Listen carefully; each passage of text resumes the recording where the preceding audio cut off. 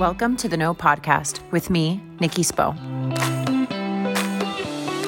What's going on, my truth speakers? You are listening to The No, where it is not about knowing everything, it's about knowing ourselves. I am your hostess, Nikki Spo, and yep, it's already April, and that means the first quarter of the year has come to a close, and I want to run a little check-in for myself, but also for my listeners. So first of all, thanks for being on this journey with me of self-discovery, healing the hard stuff, speaking our truths, and pursuing the lives that we want for ourselves. Make sure you are subscribed to the show so you can stay in the know, and if you're feeling called to leave me a rating and a 5-star review, it would mean the world to me. So the new year rolls around. We list the goals, we set the intentions, and as life and time usually do, they fly by. Where did all the time go? This week, I want you to be intentional about setting some time aside for you to check in with your progress and reward yourself for how far you've come in these 3 quick months. Are you finding yourself in the same place or situation? It's okay. Don't get down on yourself. I want to encourage you to simply use your self-reflection and observations as information about where you want to excel, improve, pause, or kickstart. So let's get it in with this quick episode on checking in with your quarterly goals. So first of all, I think one of the most important things in setting goals is identifying what you want to achieve. I think it's really important to have a big picture idea of what you want your life to feel like as a whole. And a lot of this has to do with our value systems, what we like, what we enjoy doing, and how we want to spend our time here on this planet, on our time here in this lifetime. So I do think that it's important to keep this in mind as we consider our more short-term goals, because ultimately these short-term goals play into the big picture of our overall life experience. And don't worry, you're allowed to change your mind. I think that's one of the big misconceptions, is that we get down this path and we set the goal of what we want to do for our lives, and then we have to stay with that. And while it's important to stay with it and not give up on the things that we want, you're also allowed to pause and reflect and change your mind over the course of your life. There's a really good book by Seth Godin called The Dip, which I refer to all the time. And it talks about staying with your program and finding out which goals are really meant for you and which ones are not worth sustaining the dip. So that's all part of growing. We discover new things that bring us joy and fulfillment, or we discover that we don't enjoy certain things anymore at all. And we want the amount of time that we spend doing those things to change. So making those changes, removing those things from our lives can be part of our goals too. A big part of setting goals is also setting deadlines. I personally like to work backwards. When I am identifying what I want to achieve, I start with life as a whole, and then I work backwards, 10 years, 5 years, 3 years, 1 year, 9 months, 6 months, 3 months, this month, this week, today. It takes organization, but it doesn't have to be stressful. Remember, this is a working list and it's malleable. It can be flexible and editable. You reserve the right to shift deadlines at your discretion.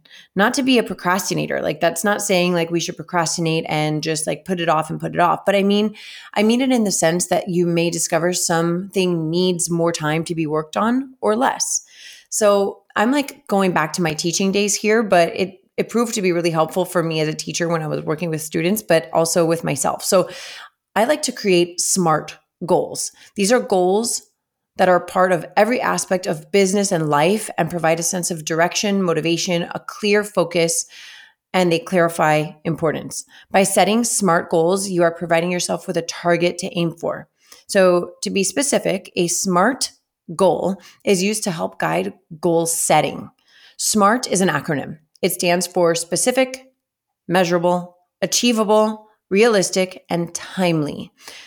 Therefore, a SMART goal incorporates all of these criteria to help focus your efforts and increase the chances of achieving your goal. So we start off with specific. This just means a clear, and unambiguous goal. Okay? It's not vague, right? These are going to be specific goals that you want to achieve. These can be things like financial goals, saving money, health goals, hitting a target weight or eliminating foods that don't make you feel good, home improvement, mental health goals, any goal that you have that you can make very specific. The next part of that has to be measurable. You have to be able to measure the goal with specific criteria that measure your progress toward the accomplishment of the goal itself. It's easier to set a measurement standard for, let's say, financial goals, or like set a task list that you can check off with specific due dates, but it might feel a little bit awkward to measure success for more of like the psychological, emotional well-being goals. The great thing is that there are definitely ways to do this. And it doesn't mean that you should not set those goals, the emotional well-being goals as well. An example here is like I got to work with a DBT therapist, which is dialectic behavioral therapy, who had me fill out a questionnaire at the end of each day about how I responded to certain triggers in my life. I am sure you can find one of their logs online, but in any event, one that I have actually made for myself included a checklist of my own triggers, my own known triggers, things that I know that trigger me. I left a space for how I handled the trigger and a final space for how I felt about how I handled the trigger. So a lot of these things, right? It's not necessarily, there's a quote out there. I don't know who says it exactly, but it's like not about what happens to us. It's about how we feel about what happens to us that really determines our mindset about our life or our life perspective. So even though all of the days were not perfect when I was filling out this chart, two things happened. One, throughout my day, I knew that I would be filling out my evening log, and I had a new sense of motivation because I wanted to feel proud of myself at the end of the day. And two, practicing this gave me insight about myself. Full circle moment, right? The know isn't about knowing everything. It's about knowing ourselves. With this knowledge, I could address patterns in my thoughts and actions and make adjustments as necessary. If you're wondering, an emotional well-being goal can sound like, I want to be less overwhelmed when my kids are having meltdowns, or I want to be less defensive when I receive constructive feedback, or I want to feel less anxiety when I have to communicate about something difficult with somebody I care about. Okay. So there are tons of goals you can set for your emotional well-being that are observable and measurable. You just have to get really, really honest with ourselves. Again, I think that setting like financial goals or business goals or even like home improvement goals, those are a little bit easier to track, I think, because you can set exact lists and deadlines. Like the emotional well-being goals, those take a lot of honesty and vulnerability within ourselves. But I think both can be done if we get really clear and honest. The next thing in our SMART goals, right? We have the specific, the measurable, and the next one is achievable. These need to be attainable and not impossible to achieve, right? We don't want to set a financial goal that is just completely unrealistic. We need to, in a sense, start small, but realistic. Push yourself, but don't set yourself up for disappointment. We want to set ourselves up for success by setting goals that are achievable. The next step in the acronym SMART is R, which stands for relevant. These need to be within reach, realistic, and relevant to your life purpose. Okay, I think we stumble on this on occasion because that's where and that's why I like to work backwards, right? Is setting the life goal, like what I want my life to look and feel like, and working backwards, because I think then we find some of our immediate goals, they aren't really contributing to our overall life purpose. And that's really what our ultimate joy and happiness and fulfillment is going to be about. All right. And the last one is time-based. So these need to have our goals need to have a clearly defined timeline, including a starting date and a target date. And the purpose is to create a sense of urgency without creating a sense of anxiety and stress. This is how we set up a SMART goal, right? The specific, the measurable, the achievable, the relevant, and the time-based. One thing that's really important is that we document and review our progress. I do this with journaling. I love to highlight my wins, and I want to encourage you to highlight your wins too, because a lot of times we can just get so down on ourselves about all the things that we didn't do right. And I cannot stress enough how important and rewarding it is to document your progress. All of these small measurable steps that you'll put into place and work hard on, sometimes they seem insignificant in the moment because we just have our heads down and we're working and we're powering through. And it can get easy to fall into the lull of getting it done and plowing ahead. But it really is the best feeling when you can look back into your journal and notes and see how far you've come and see how all of your seemingly small steps actually were contributing to you reaching your big goal. And part of documenting and reviewing your progress, in addition to highlighting your wins, is being able to identify roadblocks or the things that are getting in your way, right? We need to be able to assess, okay, what's getting in my way of achieving the goal? Maybe my time management needs improvement. Maybe I need to stop spending so much time like phone surfing, right? Our phone can be our best friend or our best ally in achieving our goals, but it can also be a huge distraction. What are some of the distractions that are getting in the way of us achieving our goals? What are the roadblocks that we're hitting?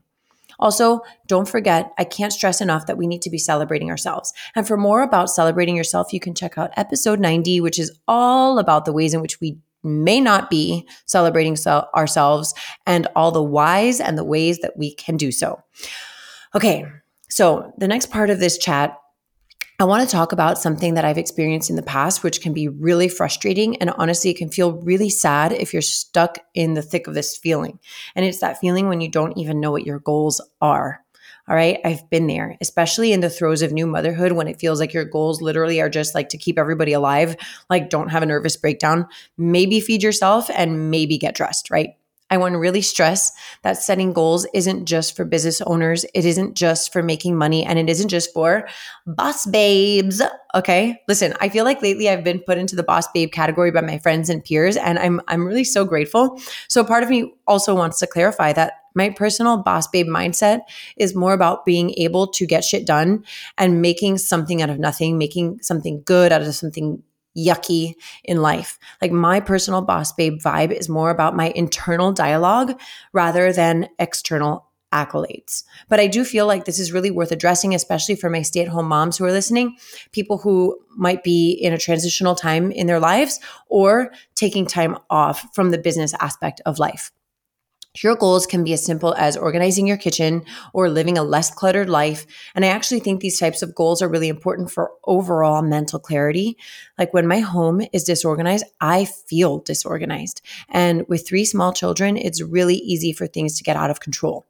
Maybe your goals are to get on top of your personal appointments. I mean, I know that like I have been putting off going to the dentist, or the orthodontist specifically, or like just certain doctor appointments that I need to really make the time to do. And that makes me feel cluttered. It doesn't feel like self-care. Part of self-care is actually taking care of my body and mind. And maybe that's my goal. Maybe my goal is to get on top of my personal appointments or try to find a better personal life / parenting life balance, because managing your own life as well as your kids' schedules is a lot. I just also remember feeling like, especially in my 20s, like I didn't really know what I wanted. And to be clear, what I want is still ever evolving. But I do recall feeling like a hot mess, and not even a hot mess, sometimes just a mess. Because at 25, I really wasn't sure what my life goals were or what my career goals were. And I felt really like ashamed of that in a lot of ways. And I just want to tell you that it's completely okay. Like whatever age, whether you're 25 or 45 or 55 or 65, but whatever. I think I left out 35. So 35, I'm 36. So that's pretty relevant. I might have left that out like subconsciously. I'm like, no, don't deal with the things, right? But that's the thing. We need to deal with the things. Whatever stage or age that you're at, whether it's right out of college, whether you're a new mom, a seasoned mom, or maybe your kids are grown and they're out of your house, it's okay to not know what you want. My advice for when we're in this space is to 1, show yourself grace, 2, allow yourself to take it slow, and 3, set really, really tiny goals for yourself, right? Start small and work your way up. The best thing that I've done for myself during these quote, maybe like, I don't want to say down, but kind of like low, like slower times maybe, or periods of transition, was to try different things that I liked. So for me, that looked like working out extra, or painting, which I rarely had time to do, but I really loved. Extra journaling, because someday I want to write a book, but it also has so many other benefits. I like to take dance classes, enrolling in an art history course, and spending more time outside. These are all things that I liked. And so I wanted to make a conscious effort to do more of those things. While I know from my own personal experience that setting goals and working towards them can feel stressful and full of pressure sometimes, we don't need to do that to ourselves. I want us all to feel mostly good and mostly easy about achieving our goals. And a lot of that has to do with our general outlook on life, our optimism and willingness to allow more joy into our lives. So there are a couple books I want to recommend. One of them is called Let It Be Easy, and it's by my friend Susie Moore, where she talks about the ways in which we can allow life to work for us. And the second book that I want to recommend is Your Fully Charged Life, which is by Megan B. Murphy. And she talks about how things are mostly, right? This how to supercharge our life mostly, right? So we don't have good days only, good vibes only. That's the recipe for being disappointed with the expectations that you're setting. We need to have good vibes mostly, good days mostly. It's okay for things to be mostly. They don't have to be all or nothing. Life is not black and white.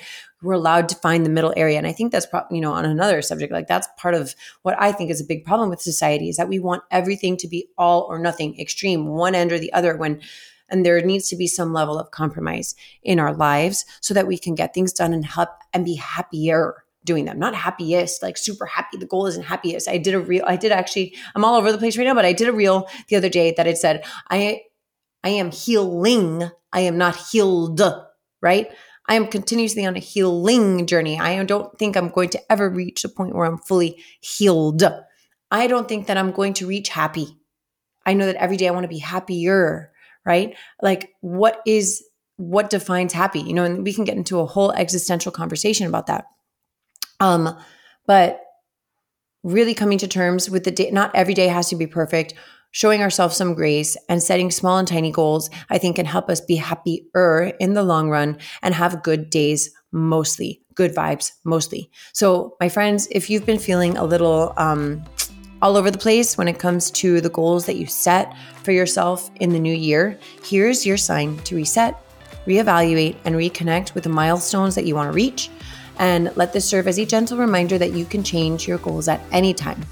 If this message is hitting for you today, share this episode with a friend and let me know. I love getting all of your DMs and seeing you tag me in your IG posts, and I respond to almost all of my DMs. So I would love to connect with you. As always, you can find me at Nikki Spo and The Know with Nikki Spo. I can't wait to hear from you, and I'm excited about all the things we are going to achieve on this wild ride called life. Thanks for listening today. That's all I have for you today, Light Seekers. Over and out.